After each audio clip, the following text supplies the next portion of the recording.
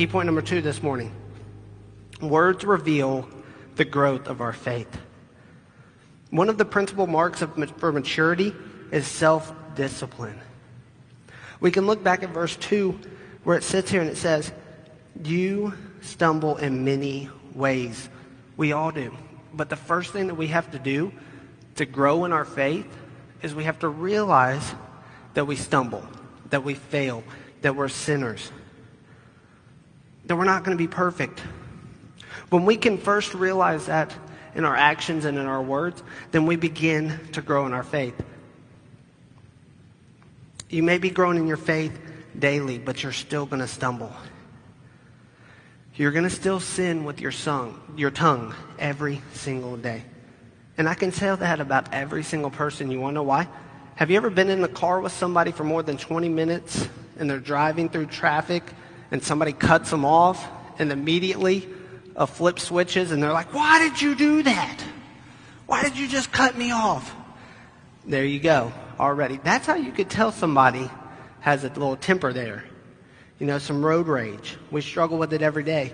That's the biggest one. Look at Luke 6:45. The good person out of the good treasure of his heart produces good. And the evil person out of his evil treasure produces evil. For out of the abundance of the heart his mouth speaks. Words are not powerful simply because they can interpret certain words, but because it's what our heart is saying to someone else. Our words reveal something that's even bigger. Our words reveal what's going on in our hearts. You don't have to ever wonder in your life if you have an angry heart or a jealous heart. You don't ever have to question that, because the way you talk will reveal what's in your heart. Think about it a couple ways. If you're always snapping at someone or always exploding at someone, you have an angry heart.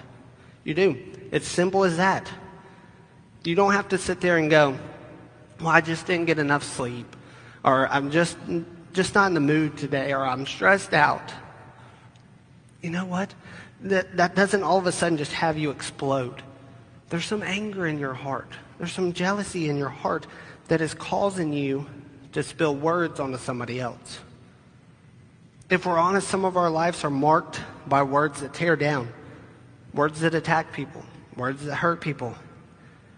Now, I want you to think to yourself, have you ever purposely said something that you knew was going to hurt somebody? We can all say yes.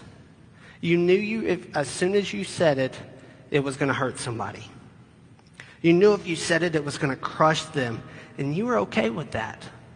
You were saying, all right, if I say this, it's going to crush somebody, it's going to hurt somebody, and I am okay about that. That just means that you have an angry heart. How about this one? How about this one? Instead of saying something to somebody that you know is going to crush them, you just refuse to enter into their happiness, into their joy. Think about it this way. If somebody sits there and they go, hey, I just bought a brand new truck. I just bought a brand new Chevrolet, and it's awesome. It's built up. It's silver. It's this. It's that. And you sit there and look at the person and go, nah, I'm a Ford guy. Why? You just refuse to be happy for them because that's where your heart is. It's like, yeah, I'm not entering into your joy because I don't want you to be happy because I'm not happy. So you refuse to enter into their joy and just say, man, that's awesome. I'm happy for you. I'm excited that you got what you wanted. Look, I can't sit up here and tell you what your heart looks like, where your heart's at this morning, but your words will. How you speak to people will tell you what your heart is.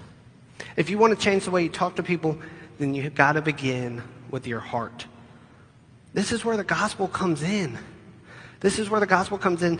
And the way that you truly have a change of heart is you have to first invite Christ into your heart. It's daily. You got to wake up in the morning and say, God, I need you to control my heart this morning. Because whenever I speak, I want people to see you. I want people to see you. When we allow this to happen, it makes us an encourager. It allows us to sit here and share Christ with others because I see it through our words.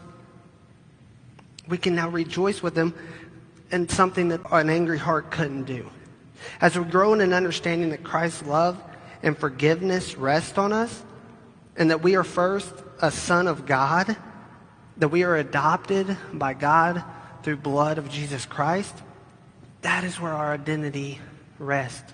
That's where our identity begins, and we have to realize that in our heart, that we are His and we are accepted, and that we're loved, that He's for me, He's for everybody. And that when we understand this and begin to live out the gospel through our heart and through our mouths, our culture will change. Our culture will change.